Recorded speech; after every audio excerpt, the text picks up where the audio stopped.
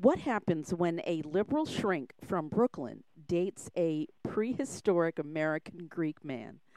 Throw in the fact that he is married and remained so for 20 plus years, and you have to wonder what indeed does happen when a liberal shrink and a prehistoric American Greek man get together.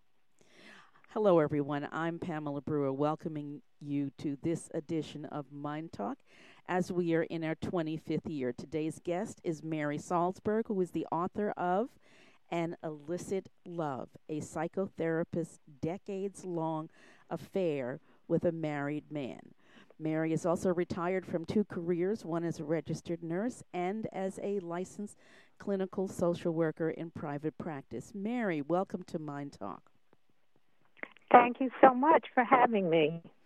Now, Mary, I got to tell you right off the bat, the subtitle of your book, I know is going to raise eyebrows. A psychotherapist's decades-long affair with a married man. So most people, if they if they're going to a psychotherapist and they're having an affair, particularly an affair with a married man, they're going to try to work around the issue of ending the relationship, taking better care of themselves, all of that stuff. So, what happened? So, in other words, should I have known better? I like the way you put that. Should you have known better? Yes, I should have known better. But I think that the thing to really focus on is that we're all human. And at 38, separated for 4 years, with 2 children, 2 jobs, educational aspirations, career aspirations, and a good deal of loneliness, I was ripe for the kind of seductive, bewitching behavior that happened between Tomas and myself. And, as I was reading your book, and you describe sort of the first meeting with him, I thought, oh my, that's pretty amazing. Share just a little tiny bit of that, if you will, with our audience. I was doing my usual, I believe it was a Saturday or Sunday, cooking for the entire week for my children and myself because of my work hours. And the doorbell rang, and I was a little put out because my hair was greasy and I was in an old T-shirt and jeans. And I opened the door, and it was a friend of mine with this hunk walking behind him. And the minute I set eyes on Tomas, I knew he could be trouble. It wasn't that consciously that didn't occur to me. At that point, I certainly didn't know that he was married.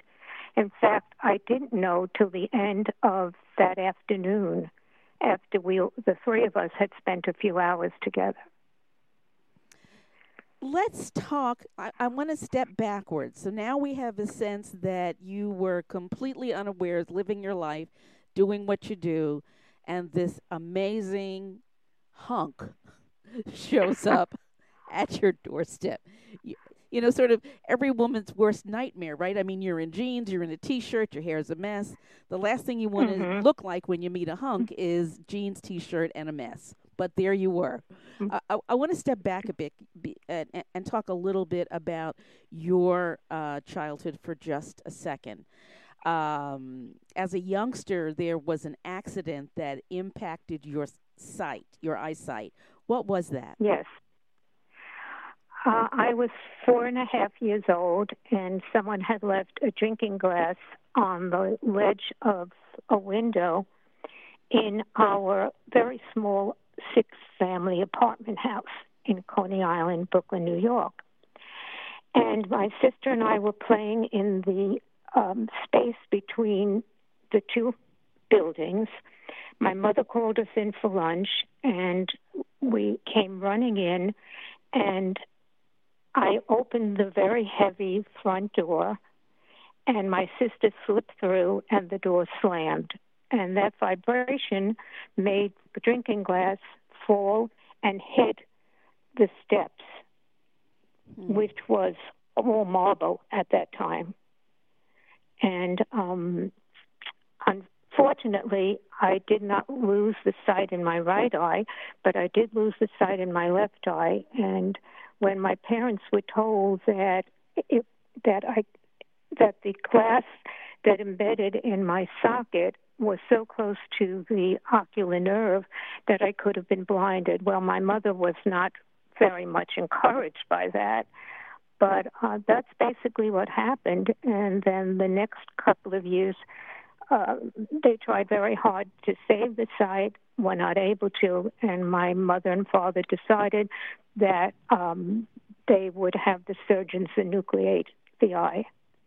So I started wearing a prosthesis in my fourth year, and it proved difficult because it would fall out, and in those years, the prosthesis were made of glass rather than acrylic, so they would fall out and shatter, and my mother would be called up to school, and the kids would make fun of me.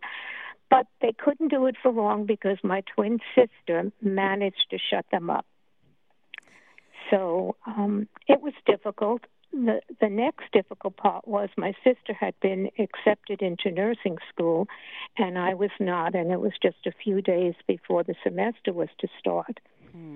And my mother went up to school and spoke to the director of nursing, and we brought a letter from my ophthalmologist that said that I could do anything I wanted to, which was true, except that, of course, I didn't have peripheral vision, which made things difficult. But I did it, and I graduated with an RN, took my boards, passed my boards, and then started to work in various different places, the operating room. But my love was psychiatry. Huh. And that's what I eventually went back to. Not open heart surgery, not those kinds of things. So that was the beginning. Do I have a titch of post-traumatic stress disorder? Yes, Of course. particularly when it comes to glass and children's eyesight. I can remember very clearly when my daughter was young that she slipped on the wooden floors in the foyer, and the first thing that I could see was that her eye had been penetrated, which, thank God, of course, was not true. There were no nails or whatever, but that's the basis of what happened. But I loved my career as a nurse. Psychologically, there are many theories about why people become nurses. And I believe the theory that really was unconsciously existing in my mind was that I would take care of the patient in the bed the way I wished I had been taken care of.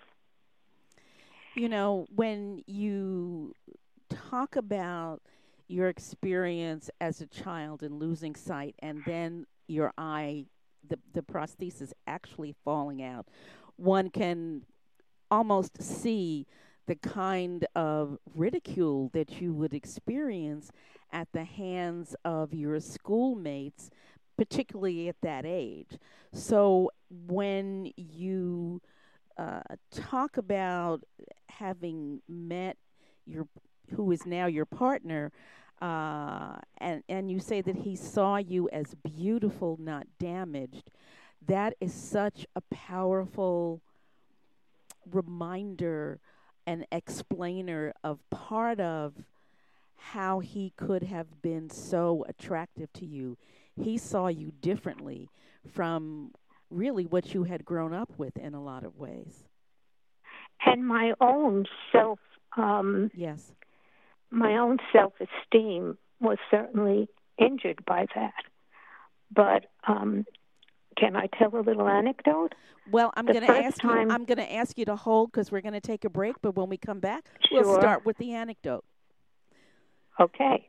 Folks, this is Pamela Brewer. You're listening to Mind Talk. I'm having a conversation with Mary Salsburg, who is the author of and Illicit Love, a psychotherapist's decades-long affair with a married man. Don't go away. We'll be right back.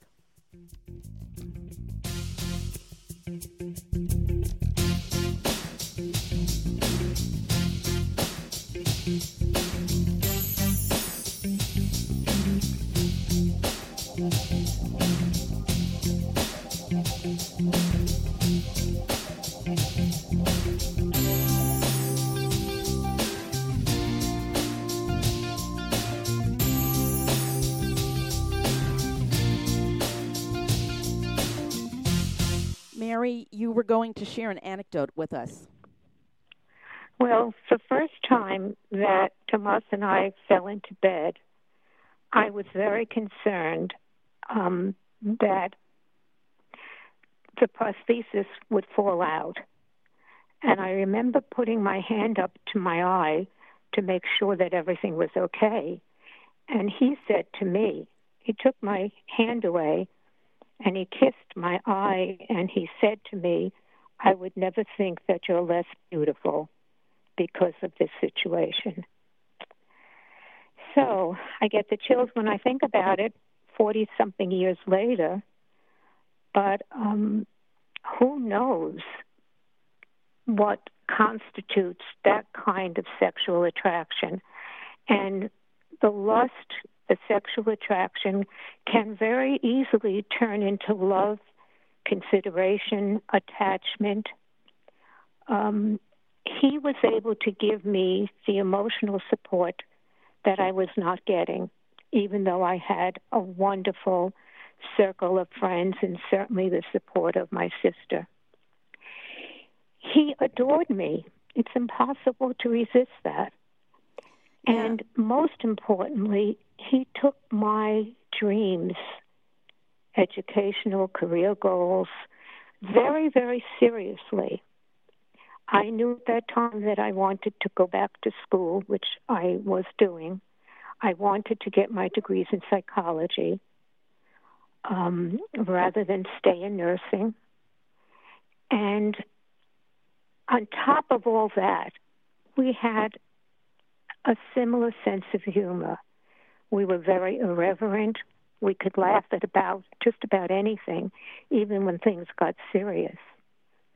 Of course, there was a tremendous downside. Yes, absolutely. Despair, depression, his unavailability. Now, for Tomas, I would ask him over the years, and I would write the answers down in my books. At the time, I think he was burdened by caring for his family. He worked very hard. He was, you know what, in some ways, I'm going to yes. interrupt you because I don't want to veer off into him. I really want to stay with you.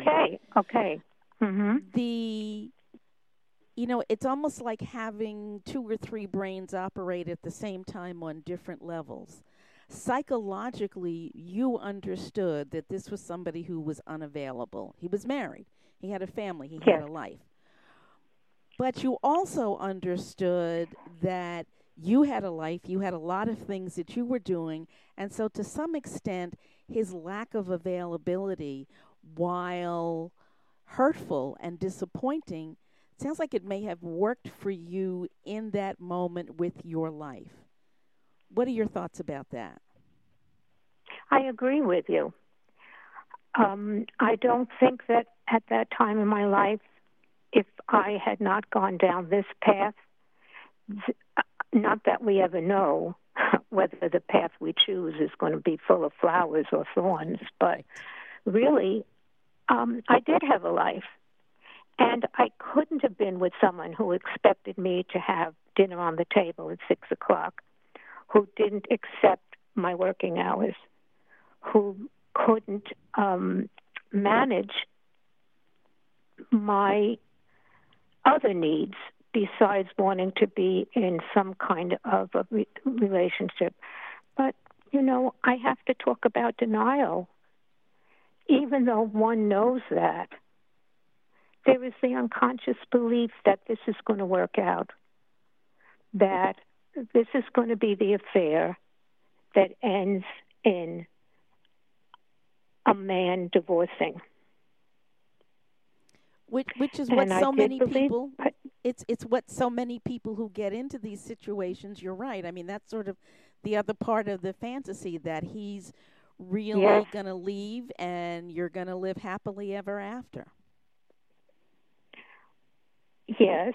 And I'd like to make the point, which was one of the reasons that I wanted to write this cautionary tale, is that for a young woman to believe in that fantasy, to believe that men are going to leave their wives, because it's very important to note that men do not leave their wives. 10% of men, perhaps in affairs, might leave their wife, and a percentage of them will divorce the new partner within 5 years. So for young women, I say, watch yourself. Absolutely. Because if what you want is children, then this is not the situation you should be in. Let me ask you a question. You had children. They knew Yes. about him. They knew about your relationship. Were Yes. they confused? What was their reaction? Basically, when my daughter, unfortunately, found out that he was married, and she was young, maybe 8, 9, her concern at the time was, but Mom, what about his children? Because her father, when we separated and I was waiting for the divorce to finalize, basically abandoned his children. So I reassured her that this was not something that I had ever wanted to do, that I ever could perceive that I would be in this situation, but there was no way that he was the kind of man, whatever happened, that he would abandon his daughters. My son was basically almost out of the house at that time. And he was more, I think it was easier for him to adjust. And his response to me often was, Mom, I know he's married, but I see he makes you happy.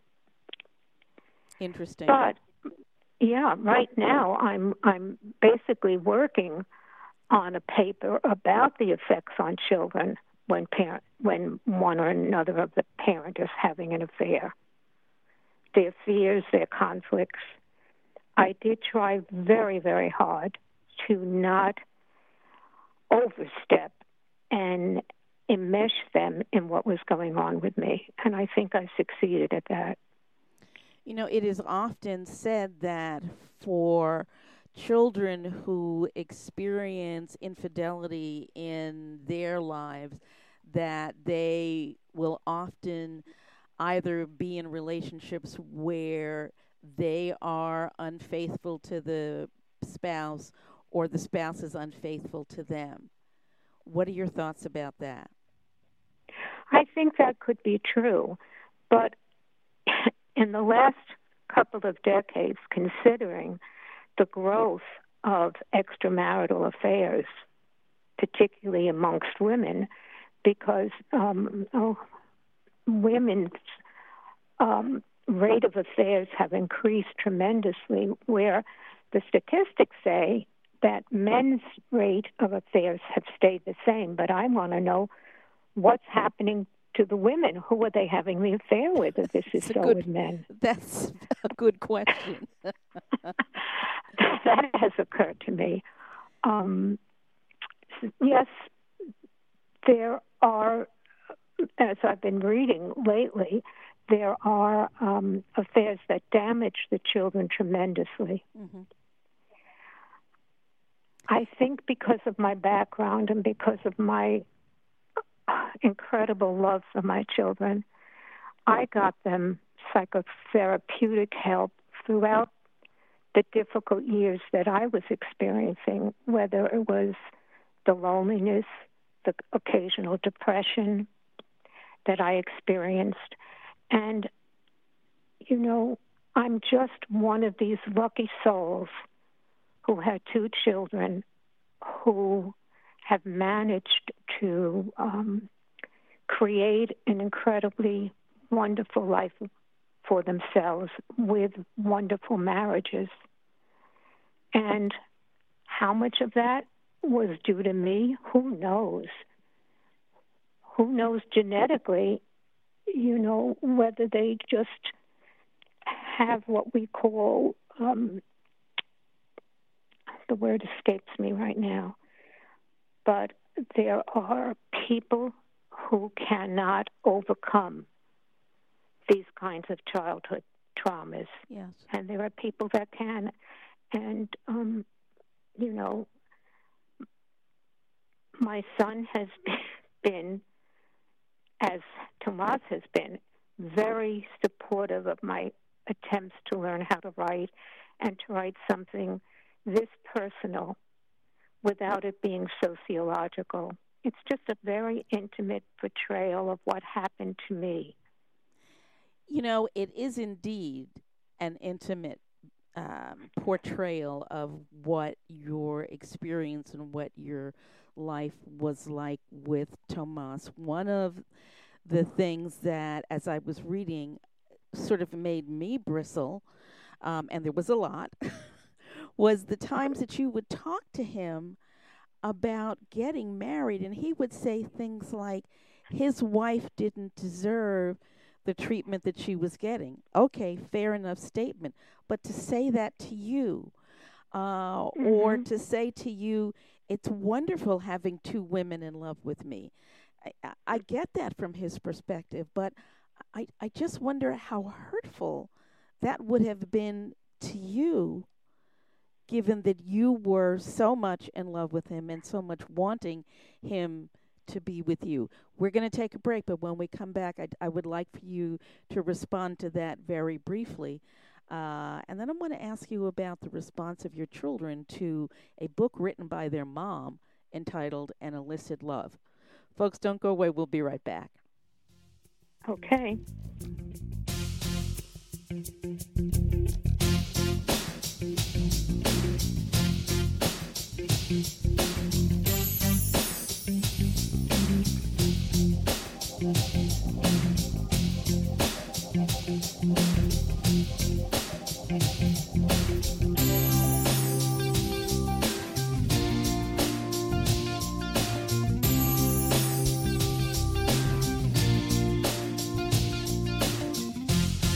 So, Mary, when Tomas would say things that, as I read them, thought, how hurtful to hear someone say that to you.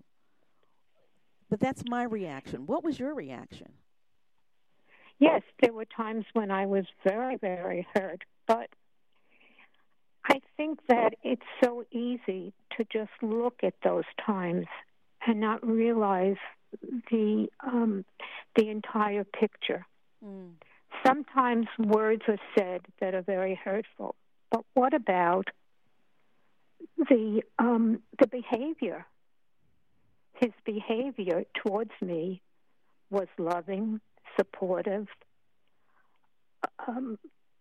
There was no way that I didn't know that he was very much in love with me.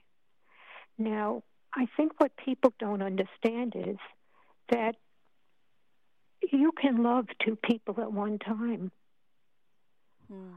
Neurologically, I know that there can be a profound attachment for a long-term spouse. But you can have a romantic passion for another. And when I say that,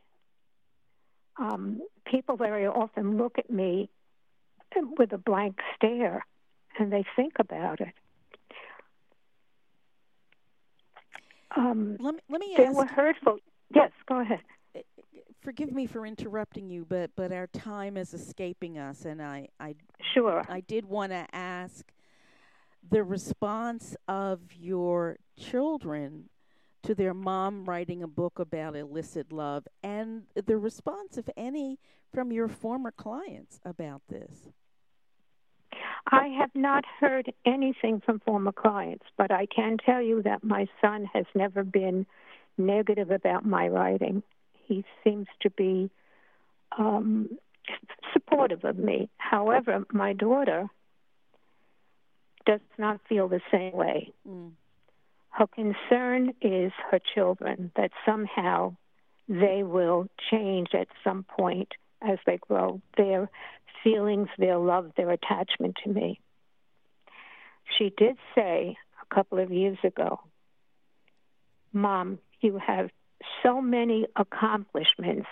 Why didn't you write about that?" And I quoted to her Maya Angelou, who said, "There is no greater agony than bearing an untold story inside you." I hope that she will change her attitude. She has become more positive. She's been okay with me, with my PR stuff, radio shows or TV spots. So that's all that I can tell you. She is also concerned that my step-grandchildren will be repulsed by this. And I don't think that that's going to be so. And when you say step-grandchildren, you ultimately, after over 20 years, married Tomas. Yes.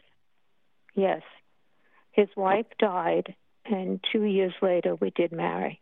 Actually, 1 year later we did have a marriage by the mayor of my town, and then a year later we had a wedding celebration.